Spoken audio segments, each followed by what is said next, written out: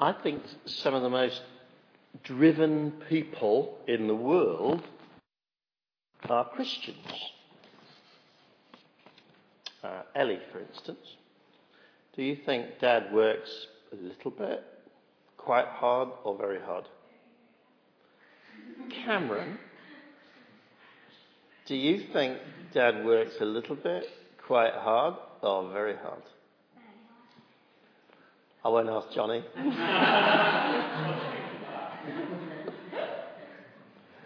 So many Christians. They are monumentally busy.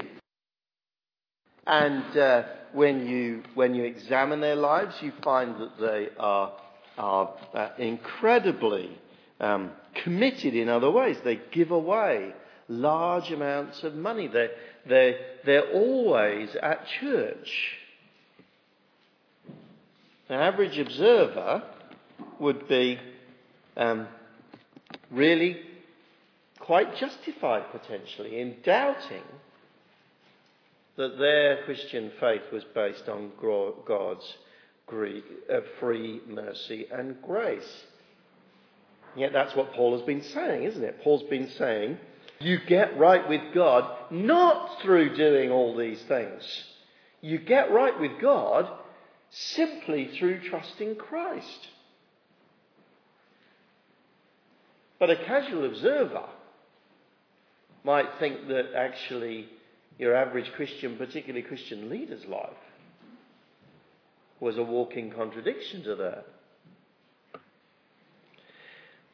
More than that, an astute observer who has listened to Paul and heard him explaining how you get right with God simply through trusting Christ might say, yeah, Paul, but you've been a bit selective with the Bible, aren't you?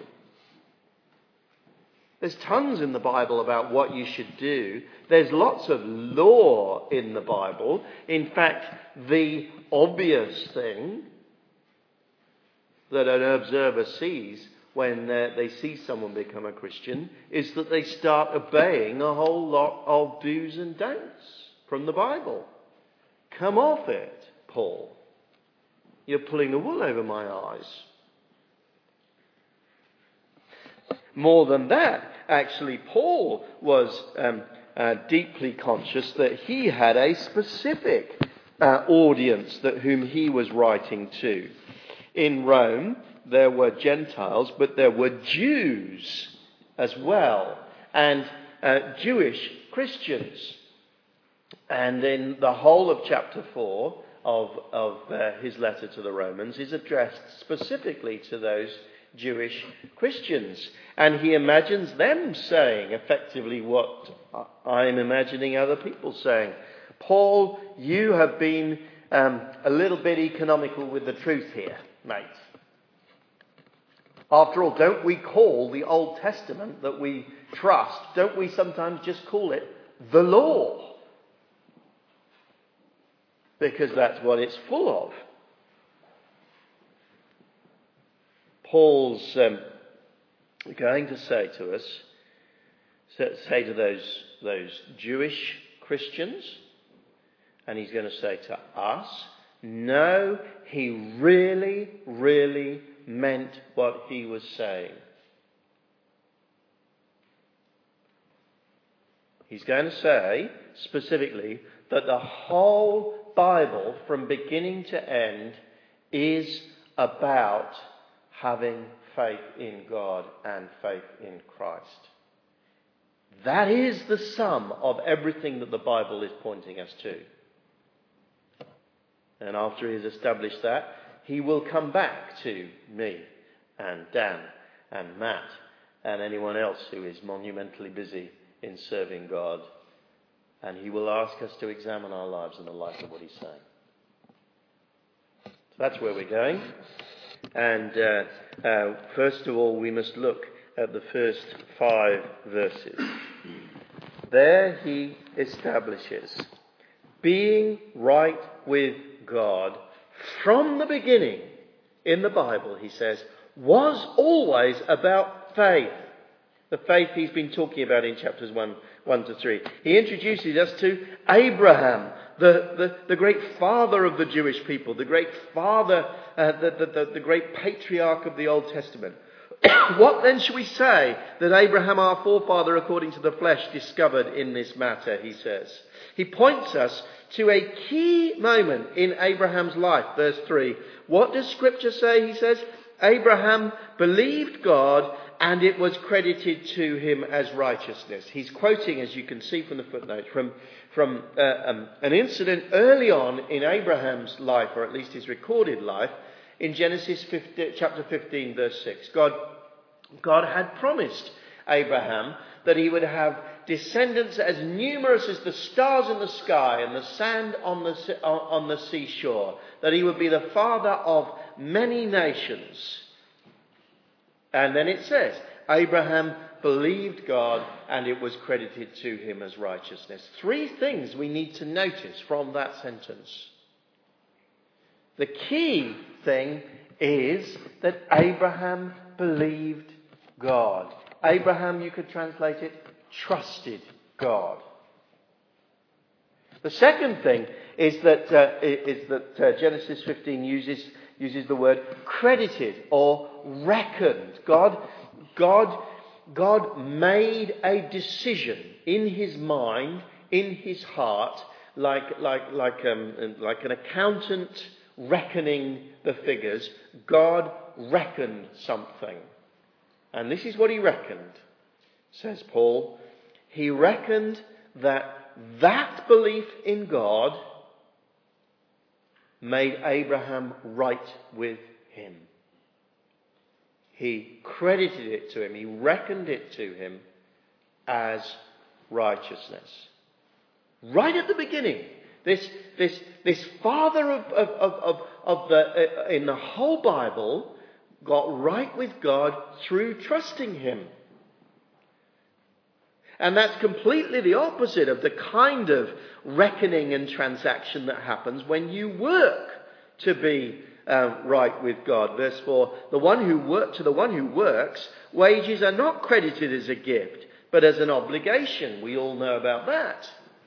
We do our bit, and we demand, therefore, that our employer does his. We do our bit of work, and the employer pays us the agreed amount of work. There is an obligation on the part of the senior person to respond appropriately to what we have done.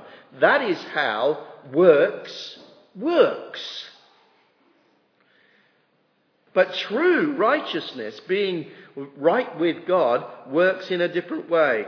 Verse 5, the one who does not work but trusts God who justifies the ungodly, their faith is credited as righteousness. That threefold statement then. Faith credited as righteousness. That is not an obligation. That is a gift. That is a decision that God makes out of his own free will. But it is a decision that God consistently makes. He never makes any other decision. That those who trust him, he will reckon that as enough to put them right with him. That's what the Bible says the apostle at the beginning. Consistently says from the very beginning, that is how you get right with God. Then he adds another bit of evidence from the Old Testament. He's talked about Abraham, the great father of the faith.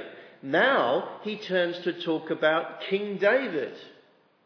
If you wanted the two most prominent witnesses in the Old Testament, you would have to go a long way to find better than them. The greatest king that Israel ever had and the great father of the nation of Israel. Verses 6 to 8, he says, look at David. David understood that his fundamental status was just as a freely forgiven sinner. Verse 6. David says the same thing when he speaks of the blessedness of the one to whom God credits righteousness apart from works. Blessed are those whose transgressions are forgiven, whose sins are covered. Blessed is the one whose sin the Lord will never count against them. David, more than anyone else, could have said something else. Blessed is the one who, like me, devotes his whole life to serving God. Blessed is the one who, like me, has risked his life in battle again and again and again to serve God. Blessed is the one who takes responsibility to lead God's people. But no, David knew when he comes before God, the only thing he contributes to his relationship with God is his sin. And the thing that God contributes to his relationship with him is the free forgiveness of that sin that makes him a blessed person. Nothing else. Nothing that David has done to earn it. He comes before God as a sinner every day of his life. And he simply has to trust God, that God looks on him and forgives him.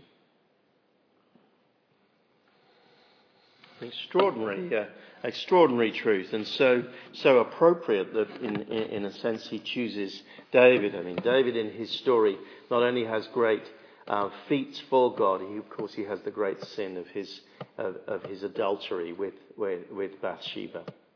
We don't know whether he wrote this psalm before or after that, and it doesn't matter. Before and after, he had his sin demonstrated to him so vividly when he fell into adultery.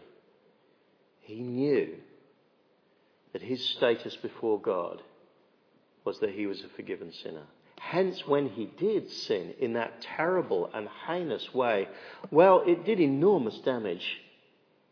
Enormous damage. But never did he feel he had totally lost his relationship with God. He bowed before God, he prayed to God, he sought God's forgiveness, and he knew he could still have it. So important for us, such an important thing for us. You and I may make a terrible mess of our lives. We may do terrible things. We may hurt other people in terrible ways. And there will be consequences for that. And it is terrifying to think of it. But it need not separate you from God forever. Because your relationship with God was never predicated on your sinlessness anyway. From beginning to end, we come before God as forgiven sinners. Rico Tice likes to put it in this way, the author of the Christianity Explored course. You're more wicked than you ever imagined, he says, and more loved than you ever dreamed. That's what David found. And he wrote a psalm about it. And that's what we enjoy as we come to God and trust in him.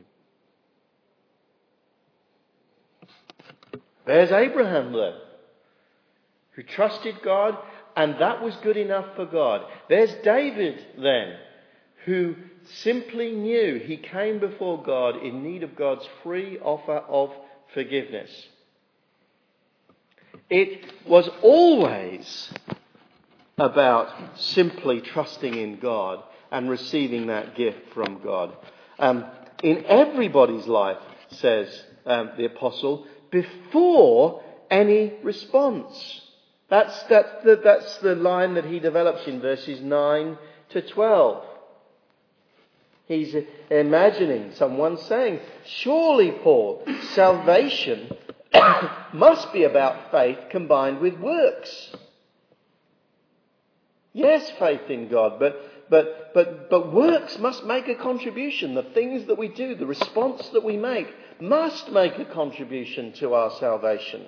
Perhaps because he's imagining Jews, perhaps they say especially our circumcision. Abraham was circumcised. He responded to God, and that response to God was really important. David was circumcised as well. There must be something that you do to be saved. says the objector. Well, let's think about that carefully, says Paul. Is this blessedness of being a forgiven sinner only for the circumcised or also for the uncircumcised? We have been saying that Abraham's faith was credited to him as righteousness. Under what circumstances was it credited to? Was it after he was circumcised or before? It was not after. It was before. Read the story, you'll find that's absolutely right. He gets circumcised and his family in Genesis 17. But God has already declared him righteous on the basis of his trust in God in Genesis 15. He's there. He's okay with God from that moment on, from Genesis 15 verse 6. Whatever happens in Genesis 17 could not have actually been about his salvation, because he's already right with God back in Genesis 15 verse 6. Circumcision in the Old Testament is only a sign. It is only in a sense, a visible seal, he says, of something that has already happened, verse 11. He received circumcision as a sign, a seal of the righteousness that he had by faith while he was still uncircumcised. It had something of a role, he says, that response of Abraham, but it never saved him. He never had that role in his life. It was his faith that saved him. And so, says the apostle, Abraham demonstrates that salvation is for absolutely everyone who believes. Verse 11. So then he's the father of all who believe but have not been circumcised, in order that righteousness might be credited to them. And he is then also the father of the circumcised, who not only are circumcised, but also follow in the footsteps of the faith that our father Abraham who had before he was circumcised. In other words, Jews who mark their belonging to the Jewish people by circumcision, they are welcome to come to God and to be put right with him. But so are Gentiles, who never ever responded in circumcision. They are not required to. The two of them stand together before God with absolutely equal opportunity to be put right with him. And how do they do it? Well, circumcision has nothing to do with it, he says. It is just trusting Christ. It is just having faith. Whatever role any practical response beyond that has in our life, it does not save us, he's saying. So then, verses 13 to 17. Salvation was never about the law.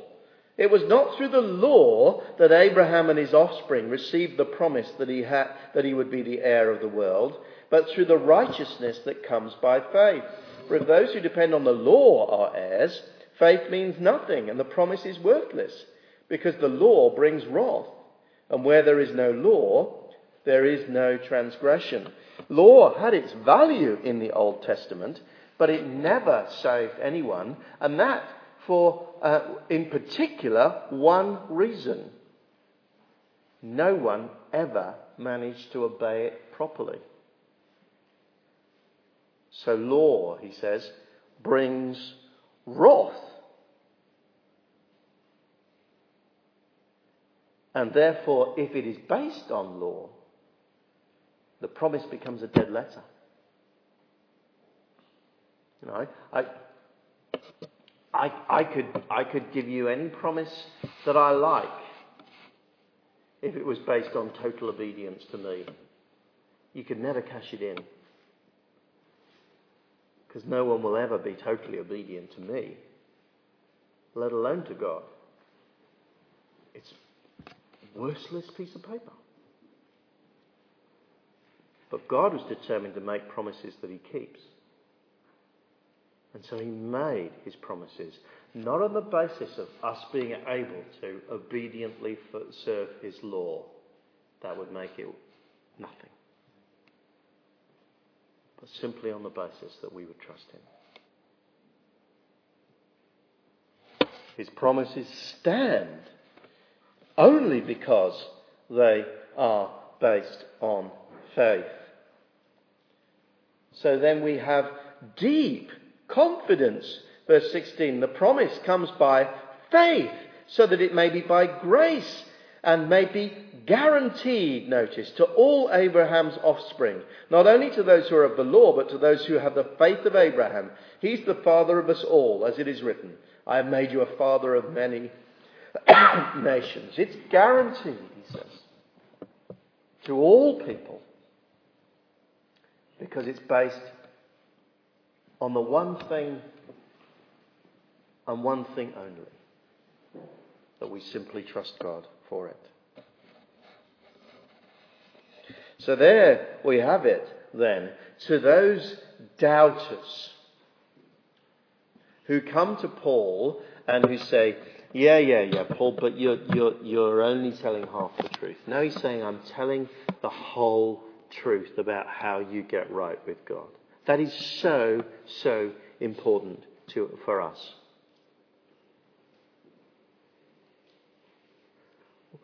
We who in our doctrine and in our creed say that we are saved by faith, evangelical Christians, so often slip away from that in our minds. I can only be right with God if I perform certain things.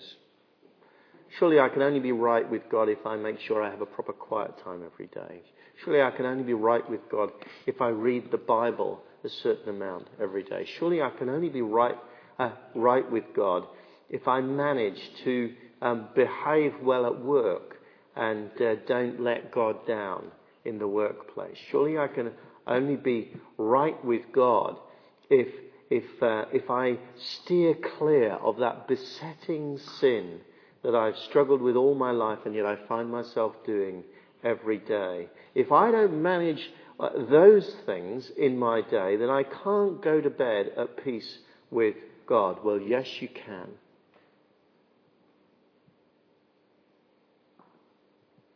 You can go to bed at peace with God because you can come to God at the end of the day and you can say,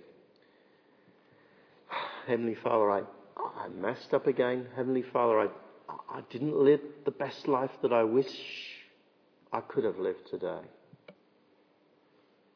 But I have trusted Christ for forgiveness. Please forgive me. And you are totally right with God. He holds nothing against you. His forgiveness is full and complete. He was not remotely taken by surprise by the ways that you failed today or yesterday. And he will not be taken by surprise by tomorrow or even that catastrophic failure that is coming down the road, and that if you knew it, you would be absolutely horrified. Nothing is going to take him by surprise. Jesus died for those sins. And as we come to him like David, as a sinner in need of forgiveness, like Abraham, as someone who simply trusts God, it will be credited to us as righteousness. This is what we believe if we are Bible Christians. This is how we live.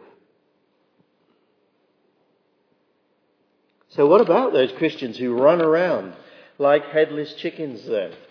What about those ultra busy Christians? What about all these things that every Christian seems to do, like filling half of their life with going to church meetings and so on? How does all that fit? Well, it may be a denial of their faith. It may be. Even in people like me. It may be that we have slipped into thinking, I can only do right by God be right with God if I lead this kind of life? If that is the case, we are to be deeply pitied. And we are in deep trouble. But it may be something different too. You see, there is a kind of commitment that Paul speaks of, that Abraham exemplifies. The end, from verses 18 and onwards, Paul describes in Abraham what that trust in God did look like in his life. And what it looked like was not actually frenetic running around trying to do things for God, but it was an utter devotion and entrusting of his whole self to God. Against all hope, Abraham in hope believed. The hope that he had lost was the hope of having a child. God had promised that his descendants would be as numerous as the stars in the sky and the sand on the seashore, and yet he didn't have a single child. And more than that, his wife was aged. Without weakening in his faith, he faced the fact that his body was as good as dead, since he was 100 years old, and that Sarah's womb was also dead. Yet he did not waver through unbelief regarding the promise of God. He was strengthened in his faith and gave glory to God. Just a moment, we should hesitate. And notice he says he did not waver through unbelief. He doesn't say he did not waver at all. If you read Abraham's life, he wavered all the time. But there is a difference between doubt and unbelief. Doubt is saying, Lord, I know you've said that, and please help me to believe it. Unbelief is saying, I will not believe what you say, and I'm walking away from you. He did not waver through unbelief regarding the promise of God, but was strengthened in his faith and gave glory to God, being fully persuaded that God had power to do what he'd promised. This is why it was credited to him as righteousness. The words it was credited to him were written not for him alone, but also for us, to whom God will credit righteousness. For us who believe in him, who raised Jesus our Lord from the dead. He was delivered over to death for our sins and raised to life for our justification. You see, Abraham said, I'm going to trust God with my life. From the moment that he said that, he was right with God. And he hadn't done anything. But in his life, it actually meant that he was finally called to risk the life of his only son that he had. Reasoning that God could raise the dead. So too we, says Paul. We trust in Christ who was raised from the dead. Our hope is resurrection life. And we are called to be as radical as Abraham in saying this life is not now what I live for, what I trust in, what I devote myself to. It is the life eternal that Jesus promises me. And that may call you to do nothing but sit and wait and trust. A large part of Abraham's life was like that. It will not throw you necessarily into a frenzy of activity. But it will call you to say in your heart, I'm now not going to live for this life. My focus, my attention is resurrection life. If it is that faith that has led some of us in this room to be active, then that is okay.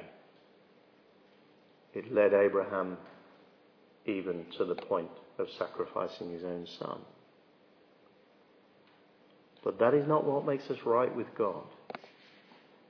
What makes us right with God is at the end of the day, we trust Christ and say, have mercy on me, a sinner.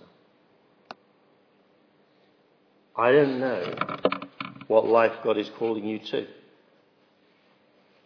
The New Testament is full of warnings, but it might involve enormous sacrifice. And we cannot avoid that. But it will always be a life in which our confidence in our salvation rests only and entirely on our trust in Christ. It has always been the case. It will always be the case. All of those things we do, well, they, as far as salvation is concerned, they're incidentals. When I stand before Jesus, he'll just ask me one question. Did you trust me?